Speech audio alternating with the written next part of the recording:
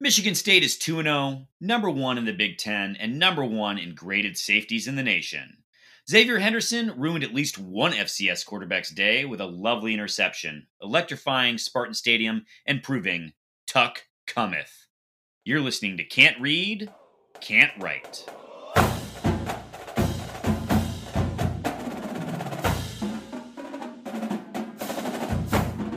Welcome back, everyone, to another episode of Can't Read, Can't Write, the podcast that proves Spartans can talk. I'm Mike Jones, joined, of course, by the man who can wonderfully run a ticket application, Kevin Greck. Greckers, how are you in that expert technology hand of yours? Hey, listen, did it all work out? Wow. And No. hold on. No. Listen. What did it cost us in the long run? Oh my Honestly, I'll never forget. That's what it cost us. Wow. Good. Well played. And the man whose penchant for wearing his hat backwards is both comely and fashion-forward, said no one. Alex Plum. Plum, how are you and your fellow youths? The youths, we're great. We're just hanging out with our short shorts but high socks and our tennies and generally bad attitudes. It's not just any hat that's backwards. It's a Patagonia bro hat that's backwards, too. Okay. I wore that hat every day of my road trip, my month-long vacation when I didn't miss you guys. So I don't need this. Mm-hmm. Okay. Well, thank you, of course, for listening to the pod. If we could ask a small favor, please share the pod with Spartans in your life. Rate, review, and subscribe wherever you get podcasts, including, apparently, gentlemen, I found out you can rate on the old Spotify machine now. So, oh, really? Yeah, smash that 5 stars, people. Okay. Greckers, let's see if you can redeem yourself from your ticket faux pas. Please share with the folks what they can expect out of this week's non-live version of Can't Read, Can't Write. I begin with that. So I got to put a plug in. There was a live, the three of us in my living room, post-game reaction show that explains all of this ticket backstory and talks about the live fan experience. But so do go back, listen to that, and then we'll go to the green wall. It's short. This is not an additional hour and a half. But for this, we'll go to the green wall. And we'll talk about the game itself now with some clarity, having been able to digest the box score and look at the highlight reels and break down all that game film that we do after every match. We'll also talk about happenings off Grand River as well. There was an Ohio State loss. Things are going on with the coaching carousel in college football already on the West Coast. And we got to keep an eye out for our Pac-Mac back Alliance, whatever it's called. And then we will preview the next football game against the Miami Hurricanes and take your Twitter questions. So, pretty solid week. All right, let's get into it. And of course, we're going to start first behind the green wall, talking about the game that was against Youngstown State. And yeah, if people want to go back and listen to the episode we recorded immediately after, it was I think we talked a bit about the fan experience, which was insightful, but there is something to being able to watch a little bit of the game from a little bit of film, read a box score, be less dehydrated and hungover for Grex in the room. So the trick is to never sober up. Chase the dragon. Indeed. Well done, you. So, there are a handful of things that I think we can focus in on, and let's start with Peyton Thorne, who I think we gave some rightful flack to for his for missing at least one wide open touchdown, but notably, dude did throw for 4 touchdowns and rushed for another, so not a bad day. Mm-hmm.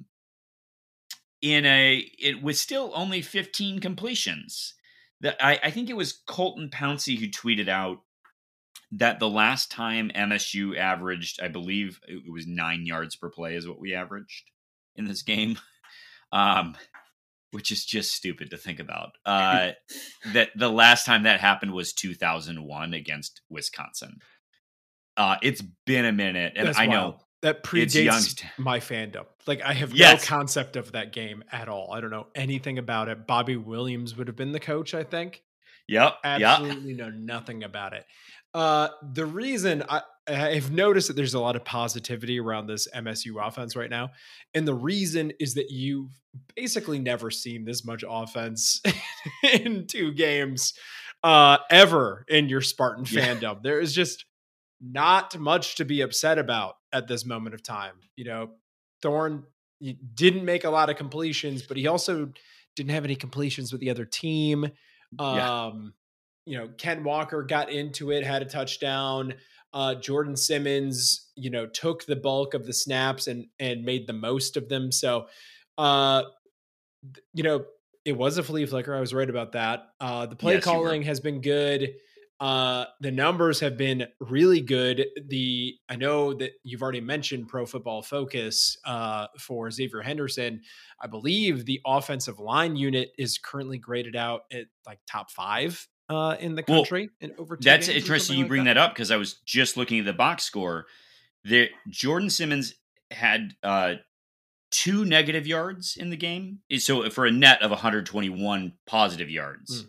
And Ken Walker had, it looks to be, 1 run that was for a loss of a yard. Those are the only 2 negative plays in that game. You know, there was a -3 in the balance sheet over 275 ran for. Like, that's compared, again, I know it's Youngstown State, but compared to last year, that's crazy. Yeah. And then on the defensive side of the ball, you've already mentioned Xavier Henderson. I don't think I had a full appreciation for how spectacular that interception was at the time. I knew it was good. I don't think I had any idea how good it was to have him jump up there and grab that. So anything you want to say about X, as they call him? The Mel Tucker quote about it was I thought pretty interesting, which is to say that I think he was being asked about surprises. Is he surprised by anything that's happened? And you know, he said, I don't expect X to get up there and grab that ball, but like, am I surprised that he made a play on it? No, not even a little bit. Right. I think the real surprise actually is some of the the coaches don't seem totally surprised.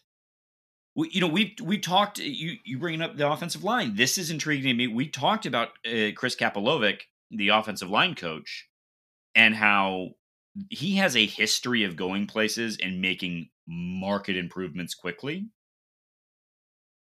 I feel like there's a lot of MSU football abuse that's telling me I can't believe it yet, but maybe I should. Okay. We'll revisit this in a little bit. Yeah. We put some asterisks on the game last week with Northwestern about maybe they're bad. This is not a Division I opponent. No. So, you know, MSU Spartans are 2-0. A lot of the measurables look good.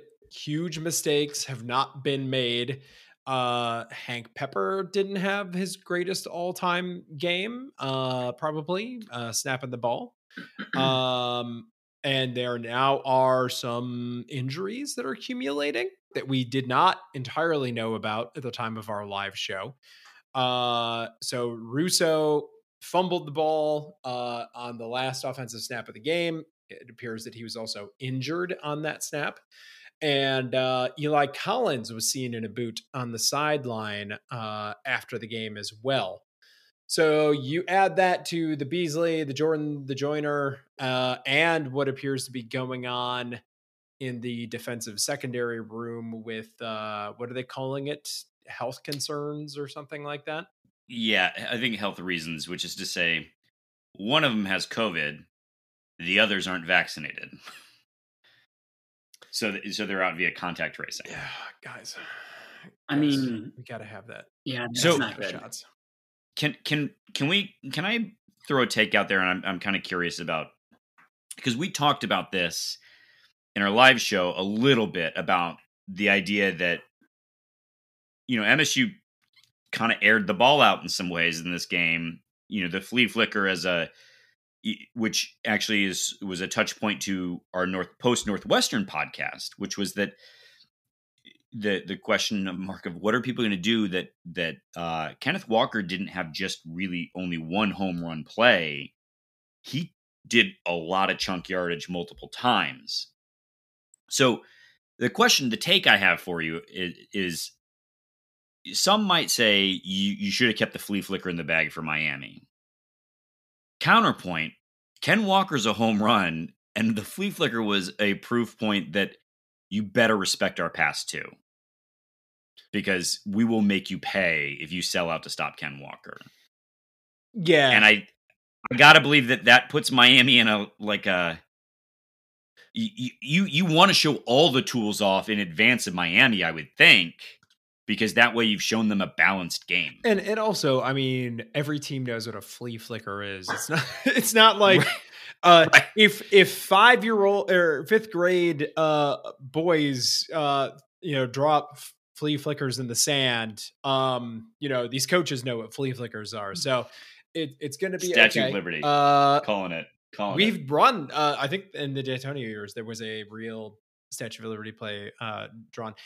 On the Statue of Liberty, or on the flea flicker, the only thing that really disappointed me is that no one in the post-game preference asked him what the name was for that trick play. And I've kind of grown rather attached to MSU trick play names. I was really hoping that would be something that would carry over from one staff to the other. Yeah. So there is room to be improved in that way. It's the one way that D'Antonio did better branding. Continue. Do you think Mel Tucker names plays though? Oh, I'm sure. Does that seem like his thing? I'm sure. Wasn't it the rocket play that the first time Kirk Cousins got asked about it, he gave the actual play name, and it's all of the steps. Anyway, doesn't matter. Anyway, anything else you want to say about the game itself? We kind of mostly covered it in the live episode, and then touched on a few other things here. I think the one other thing that I want to talk quick, because we were critical of the defense, and I think it's worth mentioning the 2 times that they were able to score, they were on more running drives than I realized. The passing line for them was as bad as it would be expected. Their running back, apparently they said this 80 million times on the broadcast, and so we just missed these kind of details, but is a track star in his own right. So, and I think Mel Tucker alluded to that in the post-game press conference, that every team has dudes. Mm-hmm. Every team has a guy you got to be worried about. And so you combine the fact that, some guys on the second level blew a couple assignments, which is a thing, are going to be growing pains with this team. And noting that Beasley and Jordan, who were great at sealing edges in the first game against Northwestern, were also out in this game. I have to be mindful of that when we're being overly critical about. I think we thought the defense was worse than it actually was in this game. Is I guess where I'm going with it. So, okay. And Donovan Eaglin as a running back, rewatching some of his highlights, dude's going to be okay for us in the future. That's all I'll say about that. There you go. So just as moving on, just as MSU has the highest graded safety on the in the nation, it also has the biggest, overall highest rated name, image, and likeness deal. This feels almost like old news at this point because it happened much earlier this week, and then there's been. We went on a bender in the meantime, but so someone want to walk us through the big name, image, and likeness announcement this week? Yeah, I'll say it, and then Plum, I'm curious your takes on this. So Matt Ishbia, man who recently gave a lot of money to the university, also gave a lot of money to every men's basketball and football player which is to say $6,000 a season, $500 specifically a month, in perpetuity for them to, I think, like tweet out a couple times a year that they're with United Wholesale Mortgage. In fairness, I bet you the math kind of works out okay for some of their followers as that like is a reasonable price tag, maybe. But Plum, I'm curious your take on the bag war as it relates between Ishbia and Gilbert, and fill folks in on some of the blowback that maybe came from partly a bad statement on Ishbia's part, but some of the other nonsense that's out there. Well, first, I think $500 is a month is nothing to sneeze at. I think having a little bit of extra cash like that for housing, for incidentals, just to squirrel away, have a nice dinner, treat your family, all of that's great. So good for them. Send back to your family. Sure. All of it. There's anything, and a lot of these guys, take those kinds of things really seriously. So being able to keep this above board and, little action forward is good. So good for them. Great for Ishbia. Appreciate that. Pushback from some quarters. This is only serving men, right? Men's football and men's basketball at this point. So that's a little bit of a question. I know that, United Wholesale is not the presenting sponsor for the women's basketball team, for example, or any, current women's programs. But I think there's some arguments that this is a little bit glaring.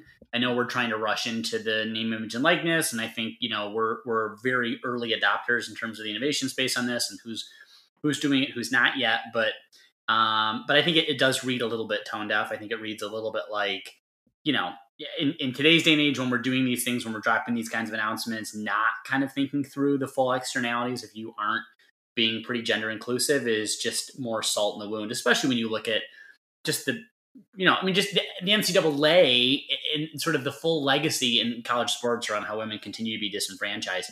Is Matt Ishbia going out of his way to disenfranchise women's sports at Michigan State? Absolutely not. This was just such easy ground to make up on and to just continue to prove like the Spartans will, and we're going to continue to, and there are benefits for everybody. Everyone wins when you focus in on that. So it would have been $50K to do the women's basketball team, and you could have pointed at it and just been like, look at how good we are. Yep. Particularly when the statement said basketball players. Yep. It implied in the statement that it was also the women's team. Well, here's the thing. They could have done women's swimming and diving and it wouldn't have cost them anything. Oh! So I do think the one of the complicating factors is I will say one sort of pushback on United Wholesale Mortgage is that people perpetually undervalue women athletes when in reality that in terms of the ROI, a lot of the studies and monetization folks indicate that it's a better ROI to sponsor women athletes. They tend to have larger followings and reach a more engaged and active audience, which is, we've criticized the NCAA in the past for how they've treated the women's tournament when in a lot of ways it seemed that the math suggests that actually if they invested a bit more in the women's tournament, it would be a much better dollar for dollar ROI for them. That said, I do, you see some of this pushback and it's not just the women's athletes. You get a lot of this, like, what about doctors and teachers and, other people? I guess my thing is we've decided for whatever reason in the society that you can become a billionaire and that's cool. And we're going to tax it in a certain way that's cool. And so if you have a problem with a billionaire spending their money in a certain way, your problem is with capitalism. We keep going back to this. We've made this statement like 50 times on the podcast with the last But it's true. Am I wrong? In fact, I think one of the interesting things about this is like, what is the real, like, Matt Ishbia is a billionaire because he doesn't own the company anymore. He sold it to shareholders. And if I'm a shareholder of United Wholesale Mortgage, I'm not sure that this is how I would spend $850K or whatever it is in marketing. That's an interesting point. Interesting point, Kevin. I don't know. I mean, there are a lot of teams that sponsor. There are a lot of companies that sponsor individual teams. I'm willing to bet that whatever Quicken Loans paid to rename the basketball program, it was probably a lot more than $800K. So, I mean, these things happen, but it also would have been very expensive to sponsor all athletes. Yes. Yeah. I mean, that gets very expensive. It scales up pretty fast after men's football and basketball. The other side of this is, what's the lingering effect of this going to be? Do you wonder?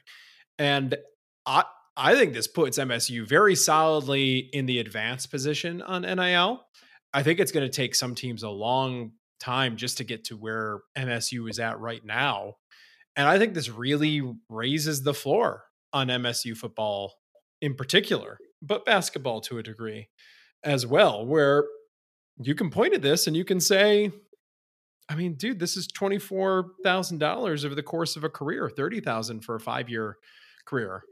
In addition to getting, room and board and a MSU degree, which has served me really well personally. So, I mean, like, how something like this is never going to happen for Eastern Michigan, for example. So no, something like this might never happen for some Big Ten teams. So I think this is just, I mean, I don't think it's going to get like any 5-star players to sign necessarily, but I do think it takes that high 3-star. It's a contributing factor there.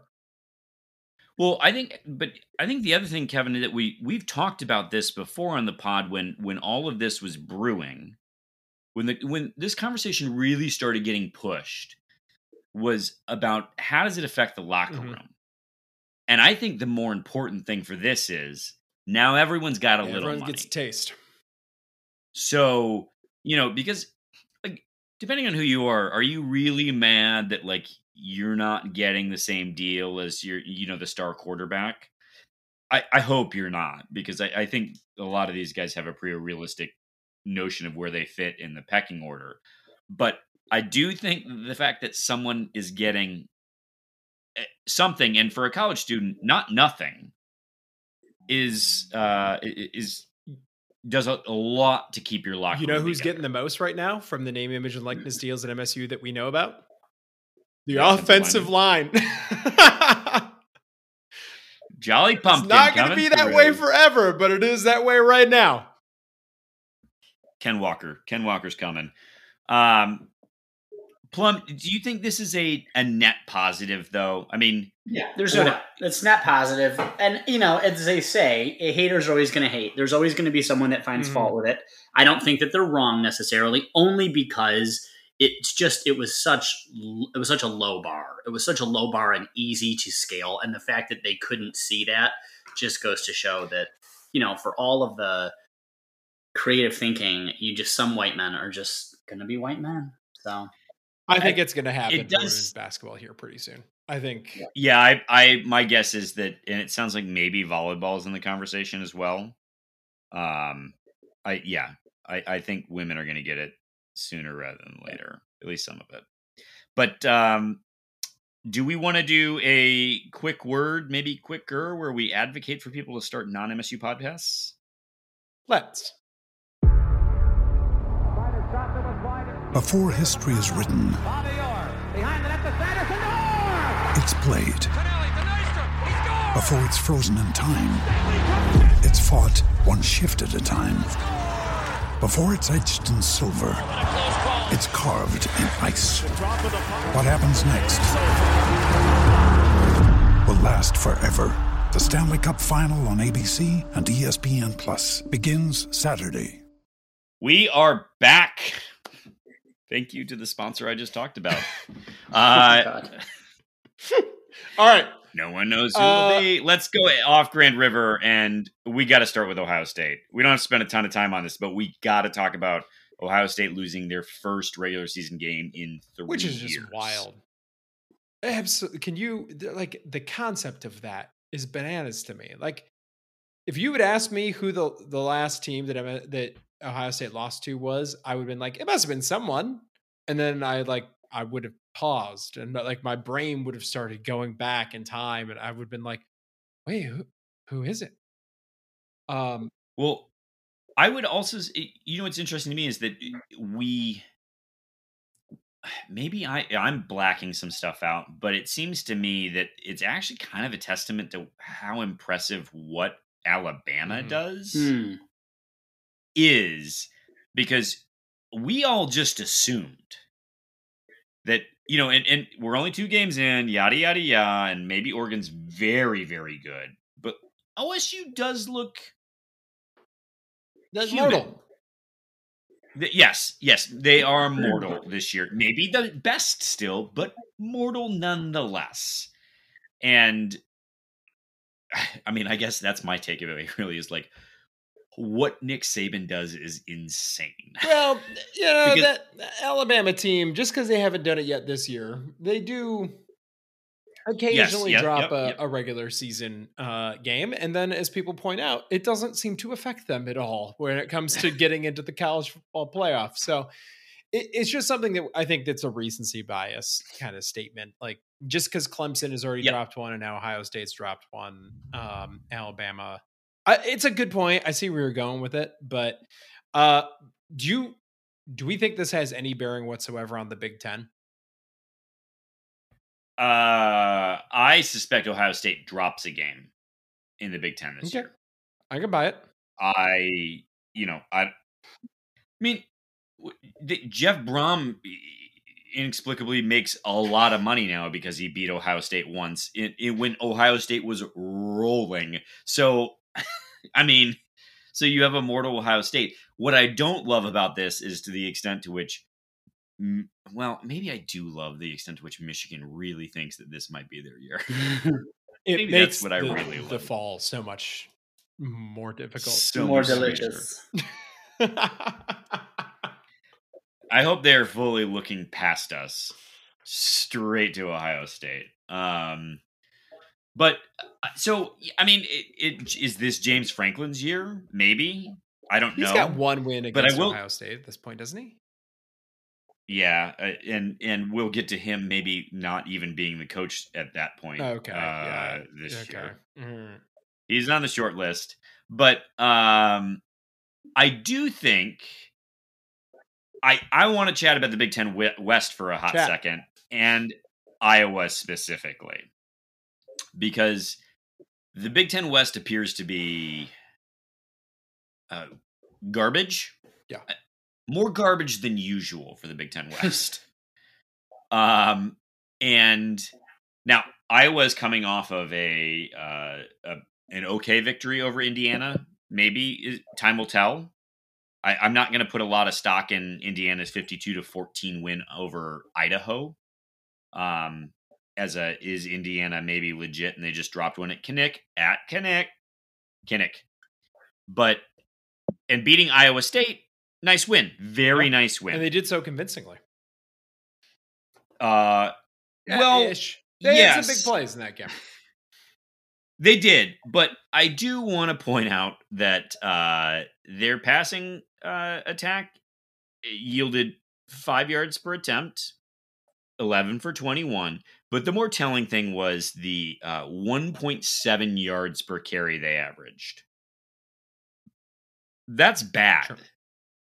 Their offense is not good, but I do think we are in for a potentially 10-2 Iowa, who is gonna live in the top 7 to top 5 for a minute for a lot of the year.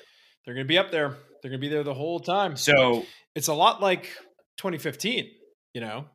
Iowa won the games. Also cheeks. Iowa won the games that had to win. It was a big down Big Ten West year, and then they run into a certain buzzsaw in Indianapolis. What are you gonna do? What you gonna do? So this is a fascinating Big Ten this year. I think it's a down Big Ten, generally speaking. And I know the U of M hype train, I think, has probably left the station. All right. So USC already USC got destroyed by Stanford, by the way. That was one of the games that we were sort of switching in between. We saw the highlights of or whatever. We were hanging on the deck after the MSU game. Left the man on the tarmac. They are coachless. So that wheel in the sky is already turning.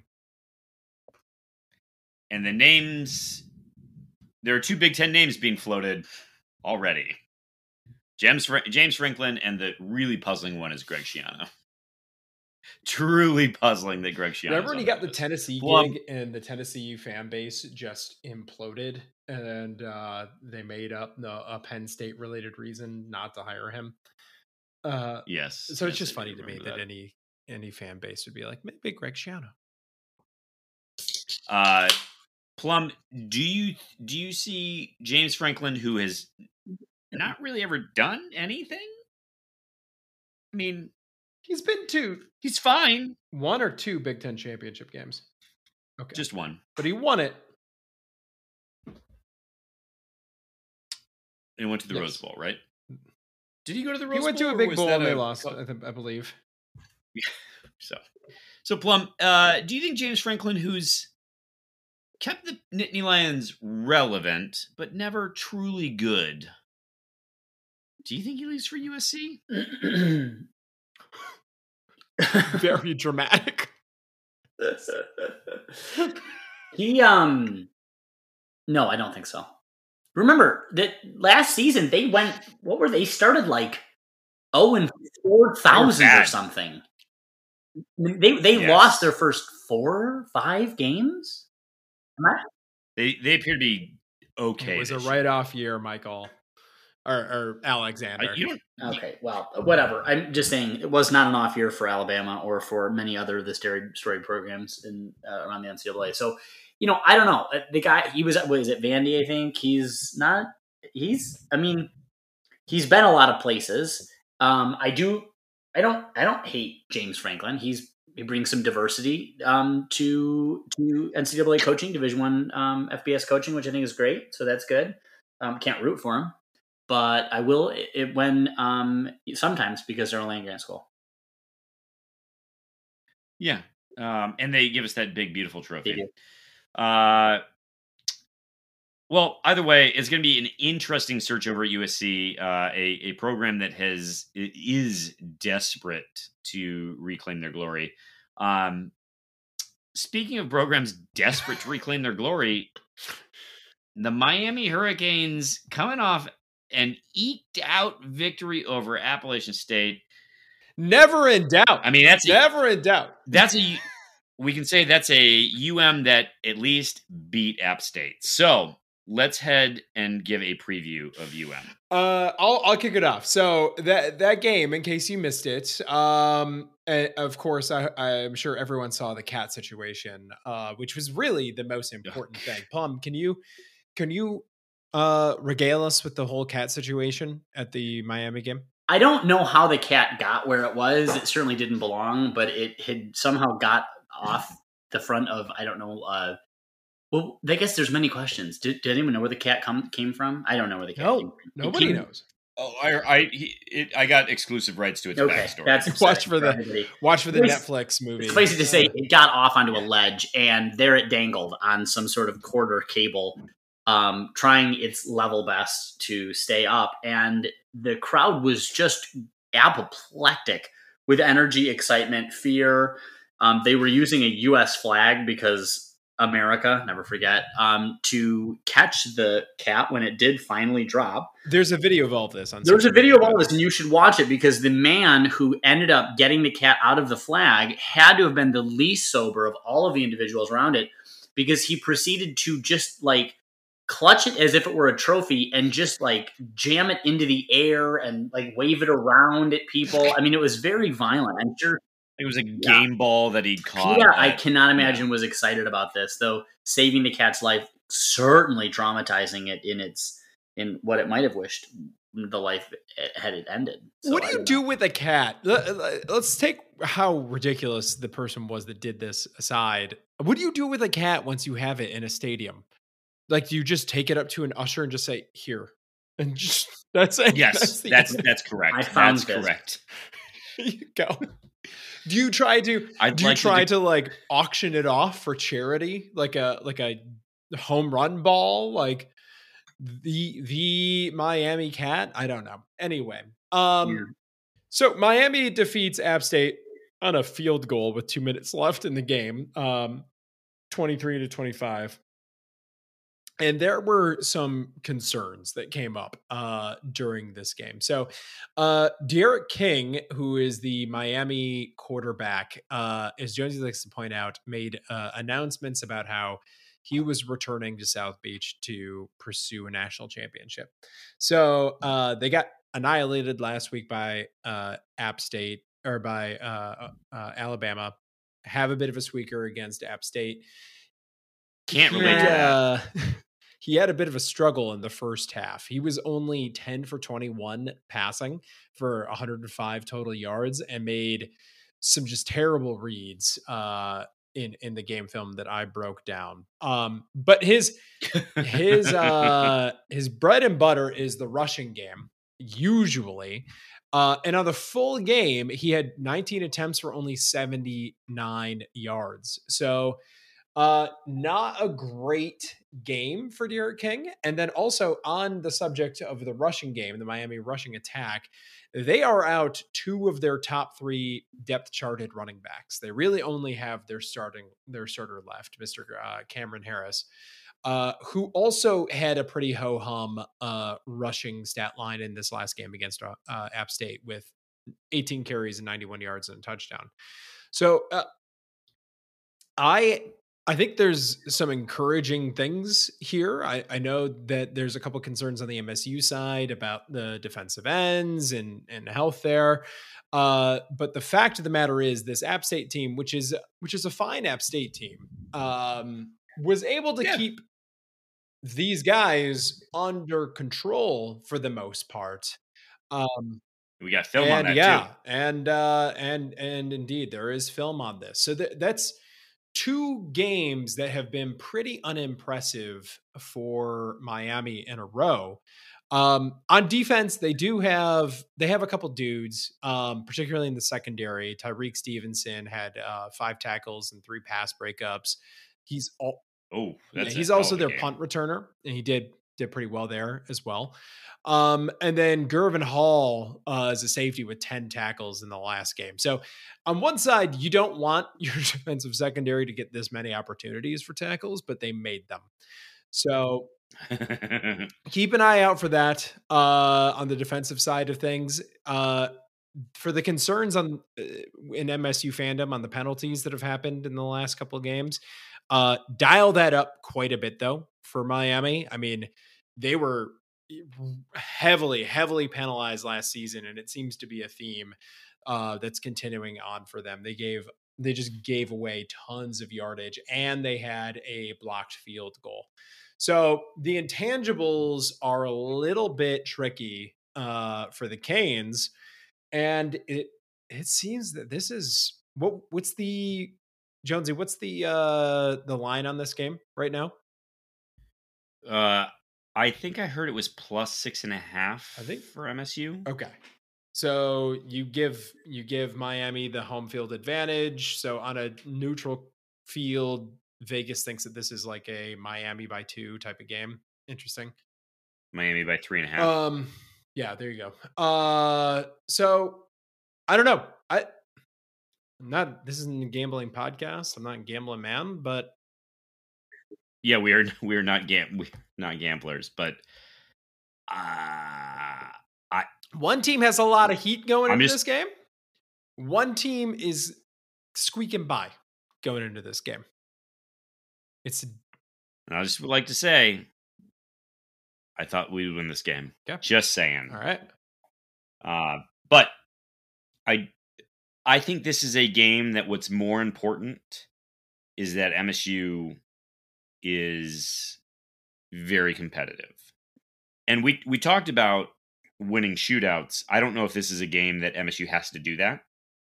but it could be, there's theoretically enough offense for Miami that could happen here. Plumbo, anything else you want to say about the Miami Hurricanes before we move on to the Twitters? It's going to be a difficult game. I don't think that they're coming off. They don't think they have the right energy. They're not coming off any good energy. This was not a convincing win for them. They were destroyed and decimated by what some call a professional football team. So they're not. Any hope of national championship is gone. I think that the disorder and chaos is going to be buttressed only by the fact that we have to play them in Miami. But you know what? Good. The guys get a little hot weather, and they get a win on the road. Good for them. 3-0. This is a potentially huge recruiting moment for Mel Tucker. Yes. Going down to South Florida and taking down the U, that'd be big deal. Big deal for MSU with the way that we've been recruiting down south. So, Twitter question time. Yes. All right. All right. First up, Nick Kamansky. Kevin Greck, what will Rocky Lombardi's line against Michigan be next week? Did you guys see his line against Wyoming? So the Northern Illinois Huskies fell to Wyoming, who just defeated Power 5 Georgia Tech in true Rocky Lombardi fashion. Oh, man. I remember with this flash on my phone, I was just like, God, that's our Rocky. He was 19 for 36 with 200 some yards, 1 touchdown, 3 interceptions. That's the dude. That's our man, but he looked good doing it. But to answer your question, Nick, directly, I'm going to guess. I'm just going to go on a limb and say that he's going to go 17 for 32 in this game for 323 yards and 3 touchdowns. I'm just guessing. Oof. Next up from Nick Kamansky, Plum, what is meant by this newfangled term, the forward pass? Why does one do it? In football, you are moving in a direction that your team goes toward an end that could also be your same end that you're running away from, depending on the quarter of the game. And so that direction is forward, and you have to go that direction. And you have a few ways to get that direction to go. One is the kicking, which doesn't happen all that often, but it does sometimes. And then there's the running, and that's a very common way to do it when done well, or when done by Kenneth Walker III, among others. So the passing forward is the last way, and that's when the quarterback's arm propels the ball toward that end, which we had spoken of, where the points are, and someone has to catch it.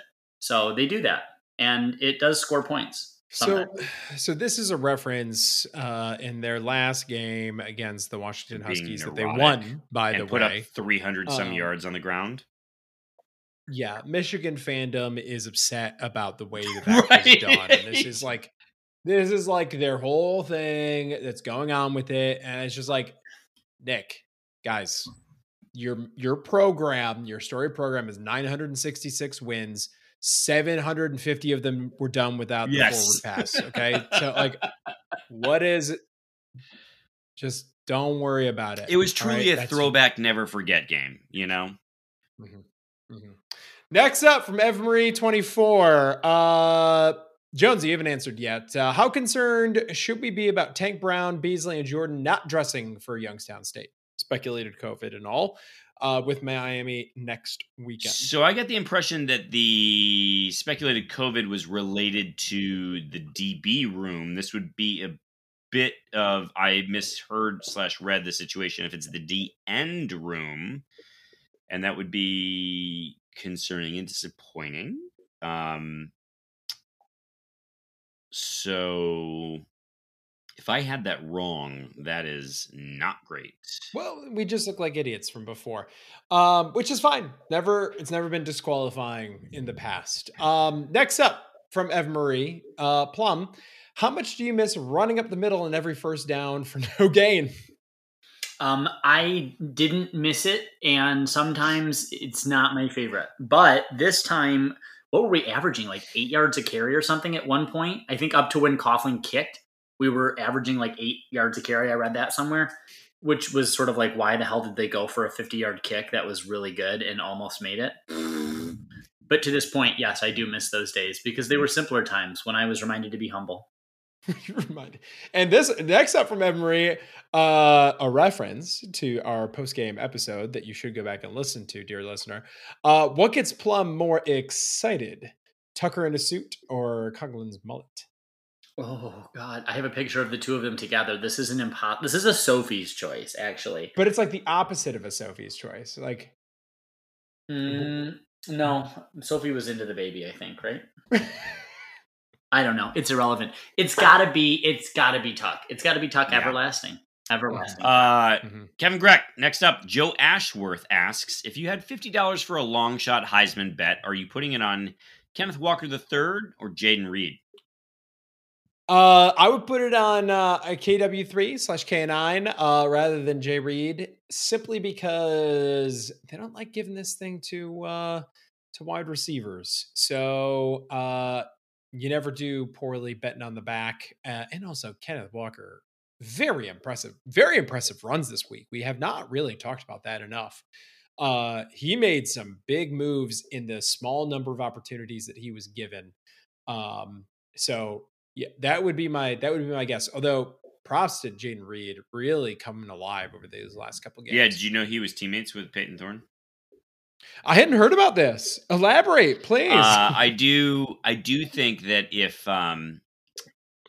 we're going to know for sure, but my sense is that Kenneth Walker might be the truth, and if it comes out to be the such against Miami, I would not be surprised if he finds himself on lists after the Miami game. Yeah, there's going to be some lists. And Joe Ashworth, continuation of previous conversations, but more pointed. Plum, given Ohio State's early struggles, particularly on defense, which Big Ten East team do you think is the best shot to beat them for a trip to Indy? Michigan State. Duh. What is this, a joke? Joe.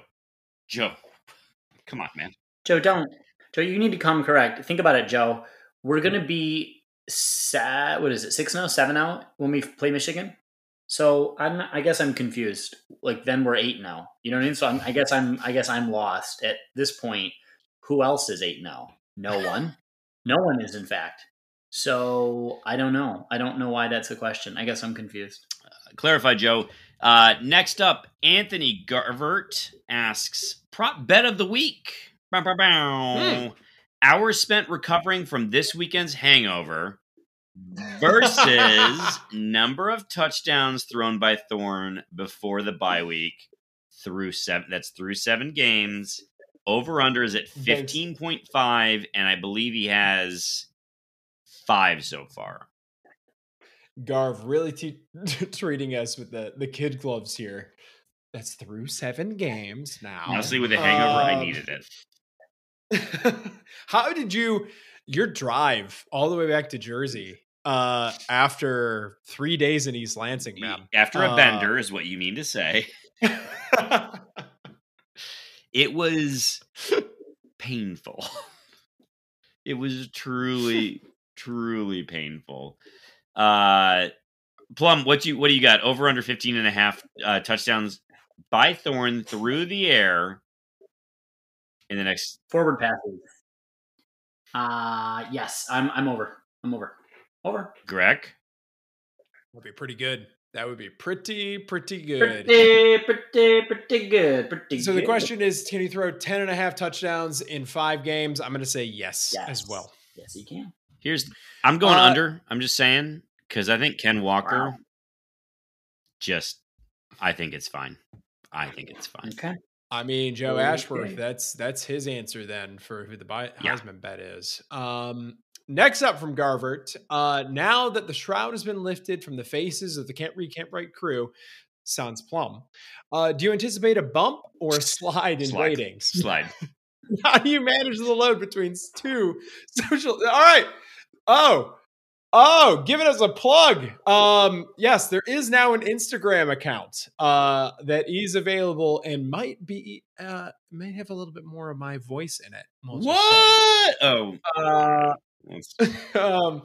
So yes, there is an Instagram account. We'll include that in a tweet here at some point if we haven't already done that. But yeah, we really took the veil off this weekend on ourselves. Correct. Your voice is terrible. Say the name of the account. I don't know what it is. At It's Spartan, Pod, right? Spartan _pod. We use the same one, right? You're terrible. But yeah, we went from the Upper Deck Jerk guy stealing our LinkedIn images for his Twitter handle to now like there's fodder out there and available. How does it feel, guys, to be outed in this way? I like it. Liberating. Honestly, there's one of us who really likes it and the rest of us don't. That's fine. I don't know. You guys are kind of boobs. You know why? Because people love it. You got to give the people what they love. Oh, and there were sort of misprint stickers for the podcast that were available at the tailgate. You'll never see that logo again. Never again. That was a one-time thing. That's a collector's item. All right. Next up, John Hubbard. Well, it's nice to see the team have a punt return game. Any feelings on using one of the best wide receivers in such a risky position? This, of course, is top of mind after Ronnie Bell's injury at Michigan, which we're genuinely sad to see for him. Plum, I think you actually wanted to talk about this, yeah?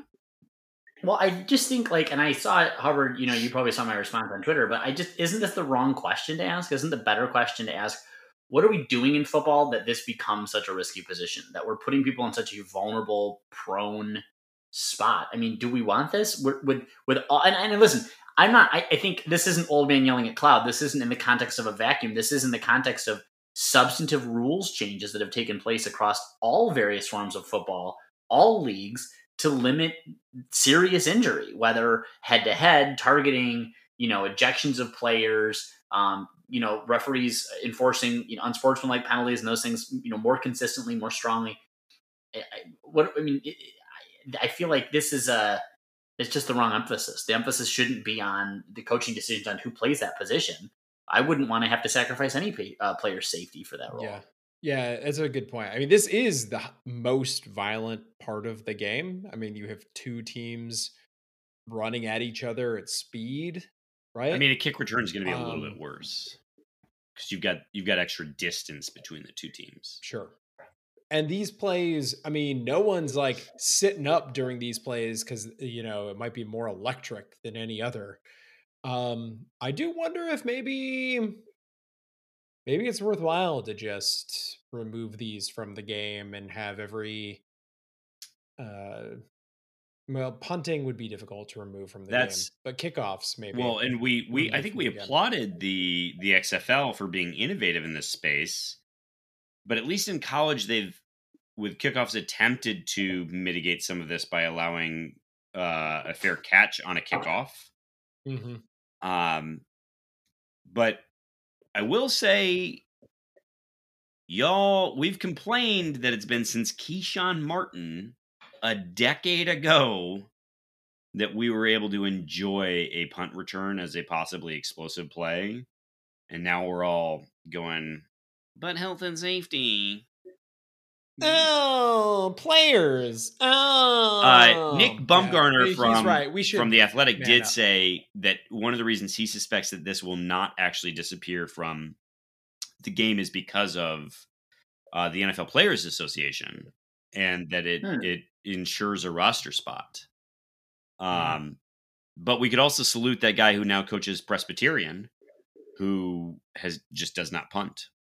So the math says, under the circumstances of the game currently, don't punt. Don't punt. Next up, John Hubbard. In 2 games, MSU has outscored its opponents 80-35 and outgained them only 1,106 yards to 704. Only. Is there anything to be salvaged from this season, or is it time to start looking to next year? Okay. I mean, this is almost like the inverse of last year, where they put up yardage quite a bit, as I recall, but they just could not score points as a result of it. But anyway, question from Plum, from John Hubbard directly to Plum. Now, this isn't us assigning him the question. It is a question for Plum. I've been reading some things. Okay, so it would be for Plum. You didn't have to say that, John. and no longer wish to have my COVID vaccine for reasons of freedom. True or false? I can have the vaccine taken out of my body by a doctor, and if false, how much is the Fauci/Gates deep state paying you? I cannot reveal because I have signed an NDA around how much the deep state is paying me to be a shill for their fraudulent vaccine science, which we can all agree is based only in my own hysteria. It's only based on science. Only, yeah, boring. And there is a way to get the vaccine out of your body. You have to go to an animal supply store. Okay. After you have injected full strength horse ivermectin into your body, that the ivermectin, you leave the syringe implanted in your body and you wait 10 minutes. The ivermectin is actually drawing the vaccine to itself. And then after 10 minutes, you just suction it all right back out. And that's all the vaccine. And now it's out of your body and you are free. You no longer transmit 5G. You are no longer complicit in this liberty-quashing terrorism that godless Joe Biden is forcing down innocent Americans. And apparently you're also no longer able to reproduce, is what I'm seeing? Yeah, there's a lot of things that these vaccines are doing. Oh no, I meant ivermectin. Apparently it causes infertility. Guys, but it does make your penis the size of a horse's penis. So, all right. Next up, Bill Hoffmeyer. No. Hold on. It doesn't matter. This is going to be our biggest episode of all time. This is our Joe Rogan crossover episode. Yes. Apparently. So, hello to all the new listeners, and listen to our sponsored segments. Next up from Bill Hoffmeyer. I'm sorry. Before we get there, I do need to offer a quick disclaimer. That, and you didn't know this, John Hubbard, and I really appreciate the tee up, but a buddy of mine who I used to work with, who led a lot of vaccine stuff at Henry Ford, recently left the organization and has truly become a shill for, I don't know, freedom something in his home country. And you wouldn't believe it. A full 180. Truly, truly confusing, depressing, very sad, widely respected in the health system, and now just off the fucking deep end. So it's wild. This whole thing is wild. This whole thing is wild. All right. There you go. Bill Hoffmeyer. Hey, Bill. Plum or Jonesy, probably better question for Jonesy, because Plum is recovering from this. Who's QB number 2 with Russo in a boot? It's Noah Kim. It's very much Noah Kim. Noah Kim, by all accounts, looked great in the open practices. Yeah. Are we going to see him in this game against Miami? I mean, I hope not. But Noah Kim can sling the ball, and I think maybe it was 2 years ago that I said about Noah Kim, dude doesn't lose. His high school career was a lot of winning. So I'm not terribly afraid of Noah Kim from a sort of emotional maturity standpoint, but I'm not saying he's gonna come. He's equal talented as Peyton Thorne, but I think we could be doing worse, is what it sounds like. Next up, Bill Hoffmeyer, who is, we're just crossing things out now. Okay. Seems to have answered his own question. Yeah. Next up from Bill Hoffmeyer, Plum, if you put a Miami Hurricanes and a half-ass U Seminole in a meat grinder, what do you get other than satisfaction? Bill, it's Gator Bill MSU.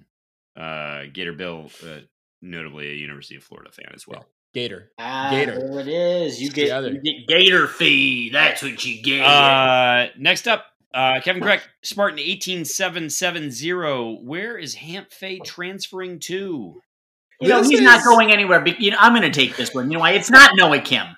It isn't Noah Kim. Yeah, Noah Kim can throw the ball forward, but Hamp Fay can throw it sideways. Yeah, he can throw it. He's only got 7 letters in his name. 7. He can also throw it through the space-time continuum because he's got like a 1940s football name. So there's that element. I guess Noah Kim also only has 7 letters in his name, but that is irrelevant. Noah Kim actually only has 7 letters. Again, it's Hampton Fay. Greg, where is the best strip club in Miami? Asking for a friend. And I will note, Kevin Greg, did have his bachelor party in Miami. So, Greg. Yeah, well, we didn't get to any of the strip clubs because we were so busy with the yachts and the cocaine. But I'm sure there's some good ones down there. Plum, you know anything? There's a whole lot of places. I have to recommend Hunkamania. That's great, right on the coast. You got Hotel Gathering. I think a lot of folks have been known to do that. If you haven't been to Tootsie's Cabaret, that's great. There's La Bear Miami. And Gold Rush Cabaret. So yeah, I think there's a lot of them. There's Miami, South Beach. There's a lot of high quality strip clubs there. I think you can't go wrong. La Bear. Not to undermine our own jokes, but the names on the men's strip clubs are so much more high effort. Than Yep. Oh, what a treat. Yeah. Next, really, honestly, let's salute them. Let's salute. Yeah. That's some artisanal shit there. All right, next up, CC&TC. Plum, what is your best memory of the Detroit Loins, as he spells it? I have a lot of memories of Detroit Loins, it turns out. CT. He's got a whole app on his phone for Detroit Loins. I mean, and to be fair, after my earlier comment, this is already an explicit pod, so I might as well just, triple down on this. I mean, we could not. We could not. Okay, well, then I'll take it as I'm sure he intended it, but Michigan fans. My dad used to take us to, my brother and I, to the Silverdome, and we watched Barry Sanders in his heyday playing for Wayne Fonts, and Barry Sanders was just electric. And I had his jersey, and I had a starter jacket for him in his honor. So those are my favorite memories. Back when the Lions were actually fun to watch. I will say, starter jacket and the Silverdome and Barry Sanders. I mean, that really puts you at a point in time. I think some of our listeners can that specific point in time. I know. Yeah, just know exactly when you were at those games. Yes. And sorry to folks like Mark D. Mark who didn't understand most of the words I just said there. All right, round robin from CT&TC asking, what was the most fun bar you went to this past weekend? Plum, let's start with you. Oof. You know what? I hate to say this. I think it was the Land Shark. I think I had the most fun at the Land Shark. It's always going to be the Land Shark. Always going to. So, listeners, we Jonesy, reminded us that he was a bit of a Riv guy when he was on campus and had not actually been to a number of the bars, including Rick's American Cafe. So, in the interest of being, COVID cautious, we took him down to Rick's when we were literally the only people in the bar. That is correct. There was more staff than people in the bar by an appreciable amount. So, you know what? We had all of Rick's to ourselves, and it was magic. It was Jonesy, but this is the most important. These are available to me at all times. Well, no, but it is as it relates to us being there. What was your choice? I'm sticking with Rick's. Okay, I'm sticking with Rick's. And mostly because Plum wasn't there yet. But this the most important thing is it's always available to me and Plum whenever he wants it. So what was the most fun for you this weekend? So I think we have to shout out for a second the Tin Can. For if nothing else, the bartender was a true joy when she told Greg after he ordered a Foster's, man, some people are ordering weird shit today. And then Plum took that, and what was the line that you used to order your drink? I said, ma'am, can I have the weirdest thing you have here? And she just shook her head, turned around, and pulled out a PBR coffee. Which you described as not bad. Which I described as surprisingly good. That's the kind of beer coffee I would drink on my way to work in the mornings. Yeah, well, and they have pudding shots there. So it's a whole lot of weird at the Tin Can. It was pretty weird. To our alcoholics, keep the demon in the bottle with a PBR coffee. Yeah, but I have to say, this is full-blown East Coast elite coming out of me. But the Graduates Rooftop Bar is truly an excellent bar. A great space, great view, great vibes. And we ran into Aaron Henry. I think Plum and Greg were both too blacked out to realize Plum did realize he was in the elevator with Bryn Forbes on the way down. Yes, on the way home. Denied that truth, though. And then it was confirmed later on. Yeah. So Greg is not the person to be confirmed. It was confirmed later on when he followed us on Instagram. It was like, "Hey guys, I think that was you in the thing. Will you be my friend?" And I was like, "Yes, I'll be your friend, Bryn." But oh my God. Honestly, I could think on this one for a minute. I will say, Crunchies and the Barrel did not disappoint. And Ellis Teco, how do you have that nice of a space and be so bad at what you do? Be nice. That's Raymond asked us about that one a couple weeks ago. He really likes it. But do you want to endorse the chips garbage. There? Food there is so bad. Next up, John Ebby. Not Big Ten related, but how long until BYU and WVU, potential Big 12 rivals, become indeed rivals in the game that is named Mormons v. Hillbillies? I like the start here, but I think we can be way more derogatory with hillbillies. Indeed. I think it can get way worse for them. I think on both sides, if we're being honest. It is like, what's going to happen with the Big 12? We haven't talked about this yet, but we didn't put that in Off-Grid River. We should at some point talk about maybe this actually hurts Ohio State that Cincinnati is joining an elevated conference, you know? Yeah, but by Cincinnati, BYU, and what were the other two that are joining? I mean, it says a lot that. You're right. So is it an elevated conference, or did they just drag it all the way down? Is it SMU or who gives a shit? It's not good for the Big 12. I would not, if you told me there were schools still looking for the exit, I would not be shocked by that. I feel like that happened the last time there was conference realignment. There were like schools brought into a conference and then other schools left. I mean, if Kansas got a call from Kevin Warren, they would be gone in an instant. Yeah. I mean, that was true anyway, but it's particularly true now. Yeah. Yeah. It makes me wonder how many TVs do you have to bring to join the Big Ten? Anyway, let's move along to the Applejack Jerk guy. What punishment did Grooch suffer for screwing up the tickets?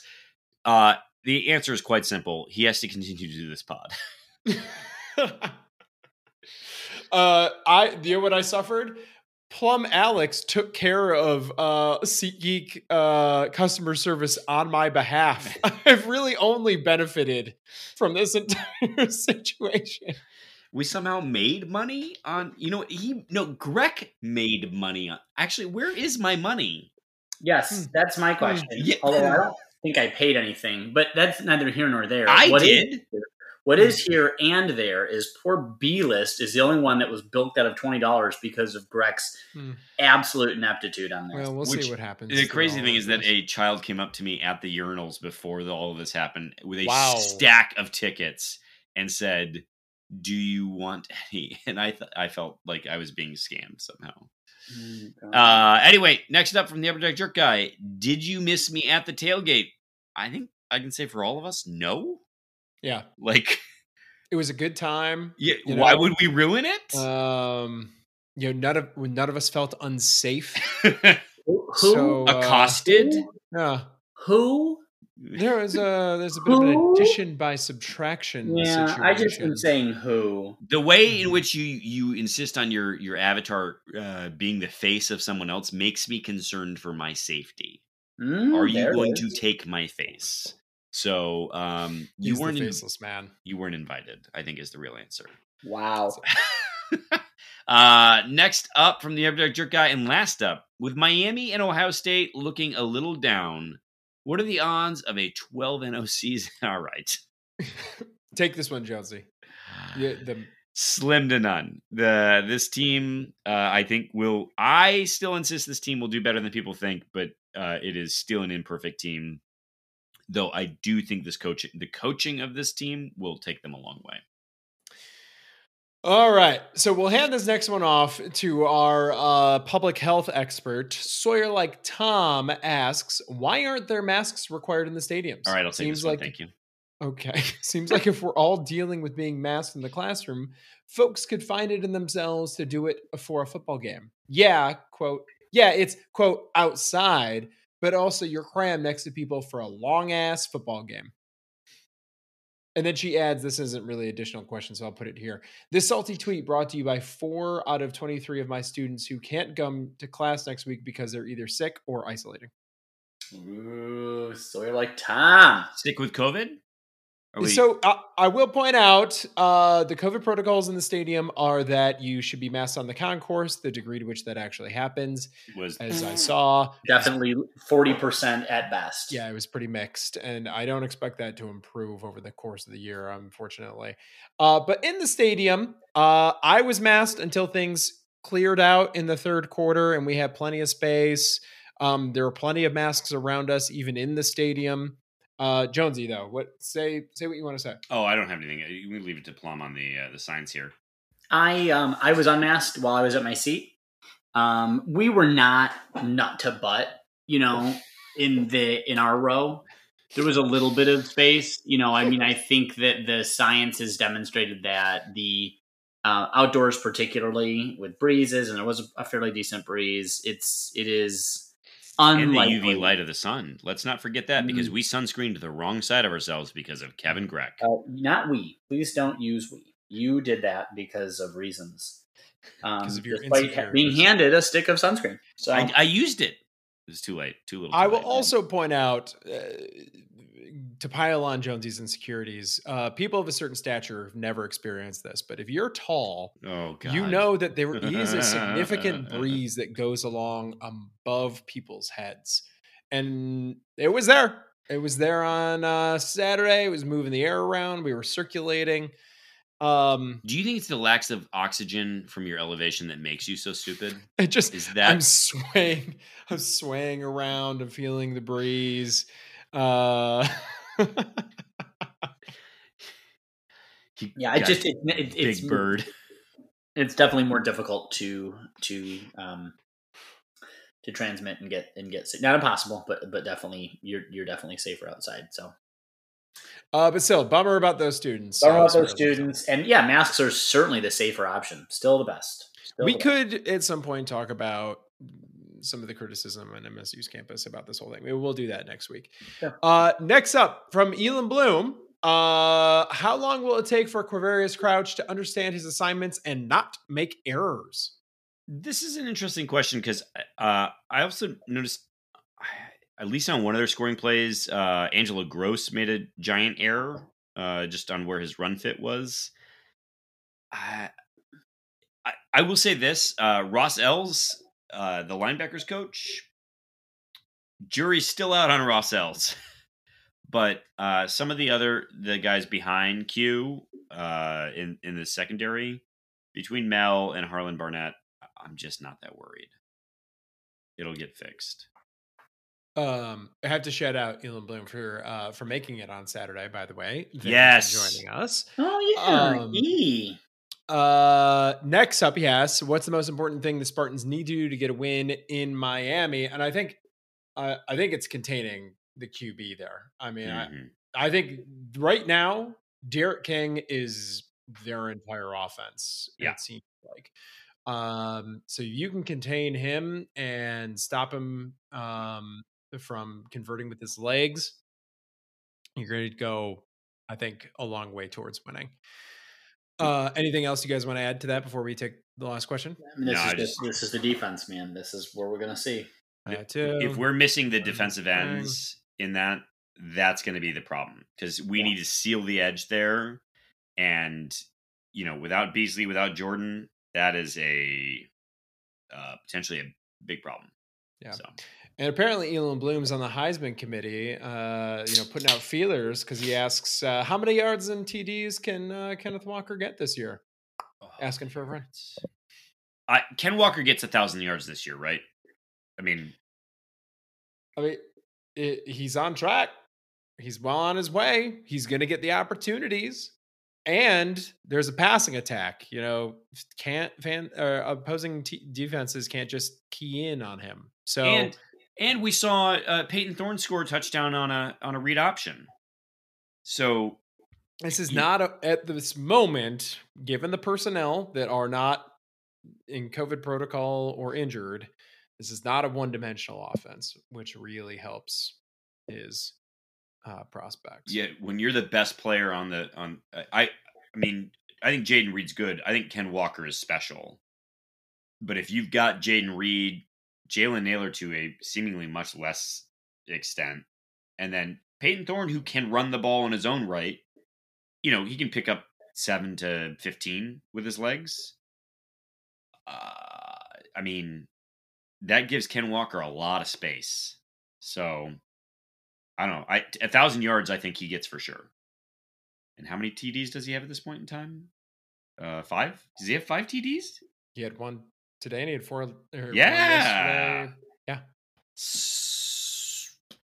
I don't know. That's interesting. I hadn't thought about the TDs. It's going to be a lot. Next up from Mr. Neurotic Pants, speaking of shout outs for people that made it. Thank you. Good to see you, sir. Do MSU's penalties and the fact that they got punt blocked by Youngstown Community College spell trouble? Yes. The answer is yes. Yeah. Very lack of discipline. Many lack of discipline. That was just a straight shot on that pump block too. Rossells. That was just blown coverage. Blown coverage.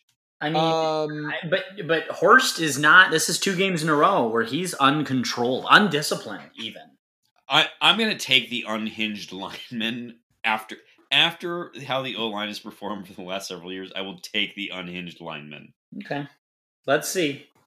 Let's just see. This is a very sporting question from Mr. Neurotic Pants. Did you get the vibe that Youngstown State never felt demoralized or resigned? I actually respected them in the morning. I agree with this take. They played through, they played hard. And we beat them soundly, but I don't think they should be embarrassed by their outing. They certainly played through the end of the game. That is for sure. Yeah. I tip the cap. Respect the hell out of them. I hope they have a much better season than the 1-6 they went over the spring. So that probably sounded like I was throwing shade. I didn't mean it to be that way. Yeah. Like I hope they have a nice season. Man. All right, Plum. This one feels like it's your wheelhouse. Did listeners look and act about as you expected in person? Secondly, Jesus Christ, why? Do Plum and Stretch want to do trivia at Crunchies one day? All right. Yeah. All right. I see how it is. All right. Thank you, Raymond. Yes. Questions over. Okay. Yes. We would love to do Crunchies trivia with you one day. And no, I think so. Well, I had seen Mr. Neurotic Pants. I think he has a picture up, or I'd seen a picture of him that somehow he posted or tweeted or something.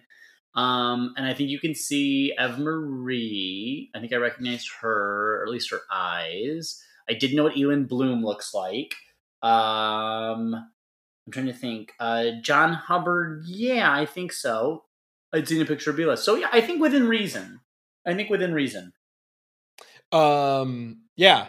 I agree. It was great to hang out with everyone. No, I'm going to take that back. Elin Bloom, I don't know who I thought Elin Bloom was. I guess I thought Elin Bloom might be like a early 30s or late 20s Scandinavian woman. So that was on me. You did have that for a long time, didn't you? You thought that one was on me. Here's the thing about this Crunchies idea, though. Plum, if we met with some listeners at Crunchies, do you think Mike Jones would just explode with FOMO? There would just be a massive explosion on the Eastern Seaboard. It would just be the meltdown. And I can tell you this, folks would never forget. But you're right, I'll kill you. All right, next up, Tucker's timely tweets from Raymond Chains. Every athlete on our team understands that he is expected to grow a foot and put on 100 pounds of muscle each season. Being under 6'6", 300 pounds by your senior year is not compatible with our culture. #relentless. These guys are sleeping fast. True. Sleeping fast indeed. I got to talk to Raymond about his process on these tweets. And I heard this conversation. And the process is just as unglued as you would think, everyone. All right, next up, my Maple Leaf. The city of Miami is one of the vertices Oh of the Bermuda Triangle. She's out. She's still looking at maps, triangulating. Literally triangulating. Bermuda and Puerto Rico make up the other two vertices. Is it a vertice at that point in time? Who knows? I don't think that's correct. Of these three places, which one would you visit first and why? Well, I think Greg did visit Miami first, so that is the answer. And I disappeared forever. He went to Club LaMail, as it were. LaMail. I disappeared into Club LaMail. Yeah, right. Never to be seen again. Absconded into it. We did also get a very undercover Mama Leaf. Undercover? The undercover, yes, but great pretzels. Next up from Mama Leaf, recently the Can't Read, Can't Write team debated the effects of eating hot dogs and thus reducing the time of a healthy lifespan. What if the hot dog bun, though, was toasted to perfection? Would that add an hour or two? The regenerative properties of a I really think that the regenerative properties would be found in the brown mustard, which was not available. Not available, much to the chagrin. Are you surprised that Greg had only basic condiments? That's my fault. That's right. That is my fault. I think we had a nice yellow option. You did. You know what? I will golf clap for you. You did have an onion. We also could have put a celery salt out, but I think that was an oversight. You're getting fully Canadian. We're getting towards a Chicago dog type of situation. Yeah, you did. I did put a pickle on one of them. There you go. We just needed some peppers and some sliced tomato, and we would have been right there. Right there. All right. Last up from a Maple Leaf and her Unabomber attire. If you are not yet envisioning Xavier Brooker in a Spartan uniform, then which of the following are you guessing he signs with? Illinois, Indiana, Louisville, LSU, Notre Dame, Purdue, or Ohio State. Did you guys Google Xavier Brooker? No, I'll leave this to you. You're the one with the underage boys. Oh, no, I was going to say he's too young for me. Oh, my God. He's a 2023. That's too young for me. All right, Momopoly, if you're our 2023, what's the hashtag for the class of 2023? Oh, no. I'm sorry. To be clear, if it was football, I'm okay with that. But basketball 2023, too soon. Oh, that's almost relevant. Anyway, Momopoly, let us know. Let us know what you think. Give us a scouting report. He's a center. I saw that. Is this next person's name wide receiver to combo guard? Yes, and it's a brand new questioner, and we are happy to have them. MSU seems to almost have too much depth at running back. Do you think the necessity to get everyone touches will lower the overall total rushing yards? I had a thought on this, but Plum, do you have a thought? Greg, do you have a thought? I think that what we've seen is that Mel Tucker is not afraid to limit touches when it benefits the play call, when it benefits the game. Eli Collins saw his role greatly reduced, and maybe now reduced further. I mean, right now had a great game. Yeah, the limited he had. There are also, as far as we know, 2 injured running backs right now. Yeah. With Harold Joyner and Eli Collins. So at this moment, this is not a huge concern of mine. But what was your thought? Oh, I think that Ken Walker's the guy. Mm-hmm. Like, he got 7 touches for 58 yards because they saving him. Because he's good. Eli Collins is still a bit of a mystery because he had 3 touches for 32 yards. Along a 16, was not bad. And I think also had TD. Did he have a TD? Did he have a TD? He did have a TD. No, this is what happens if you were there. Yeah, no, he didn't. Okay. But he did have a pass caught. I swore. Yeah, he had one. Oh, that's where it was. He had the TD on his catch. There it is. So he had 1 pass for 20 yards. I mean, Eli Collins had an insane game. And that's great, but I would disagree. I think Ken Walker's the guy. I may have a theory that I'm sitting on about Eli Collins long term, and what he might be able to get out of this year as a development year. But Ken Walker's the guy, and Ken Walker's going pro after this year. Ken Walker's going to see The Rock. So we next questioner is the other Mike Jones, the real Mike Jones, the one that we all prefer, which is why I'll send this one to Plum. Obviously, it's a given that we will score on our first play on offense next weekend from 75 yards away. How's it going to happen versus Miami? Kenneth Walker again. And he's gonna like backpedal it in too. I think that he's just going to rise up from the field and just hover above everyone, and there will be a heavenly chorus, and then he'll just descend into. Will it be "I Believe I Can Fly"? I don't think we can make those references anymore. Oh, you're right. This is why we prefer this Mike Jones. Is that why the LeBron Space Jam came out to just cancel out, whitewash that whole? All right, Mike. We'll do Mike Jones on Mike Jones. Since Miami has the turnover chain, and I hate that thing. We should have our own turnover trophy next weekend. My thoughts are on someone carries around something similar to the Land-Grant trophy if they cause a turnover. What say you? Well, I'm concerned about their health and safety if they're carrying over a gargantuan trophy as such. I also, when there's overemphasizing of the turnovers, I think of how Chuck Boa, seemingly his influence on the team was, instead of tackling guys, let's try and strip the ball. But we weren't good at that either. And so I just say, just tackle. Just tackle. I love this question because it's sort of in the same vein as my opinion on the Land-Grant trophy, that it should be the only college football trophy that the loser has to keep every year. Yes, that's right. Very similar. But they've got to roll out like a full wall laser backdrop, like straight 80s, 90s, class picture laser backdrop. Next up from Mike Jones, and last up from Mike Jones. Pretty disappointed. I wanted to stop by and meet the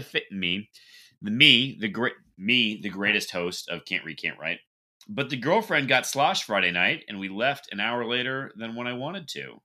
Barely made it to my seat for kickoff. Same. Well, Mike, I can relate to this about barely making it to your seat for kickoff. Some of us have our own version of a shitty sloshed girlfriend. And she's a Slenderman. Yes, a Slenderman indeed. Not worth it, man. Not worth it. Next up and last up is Dan Hellpepper. It's really funny that YSU has President Jim Tressel wearing a coach headset during the game, right?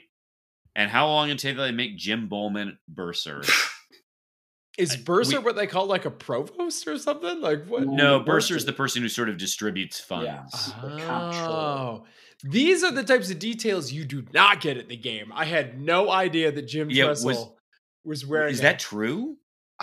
That's amazing. That's got to be against the rules, right? Also, that must diminish the academic profile of Youngstown State so substantially. Good God. Well, because he's banned still, right? No. He's got to sit a year out. No. I think all of his NCAA stuff is over at this point. You sure? I think so. Do you think they made him a faux coach for a year? I don't. Just so he had run that clock out? I don't know what they did, but I don't think Youngstown State has to worry about the NCAA coming down on them. But wow, what a colossal waste of a college president's time. Yeah. Yep. Well, gentlemen, we are indeed 2-0, so the season is trucking along as predicted. And we do have, sincerely, our largest game on noon on Saturday. So until then, go green. Go white. Go white, guys.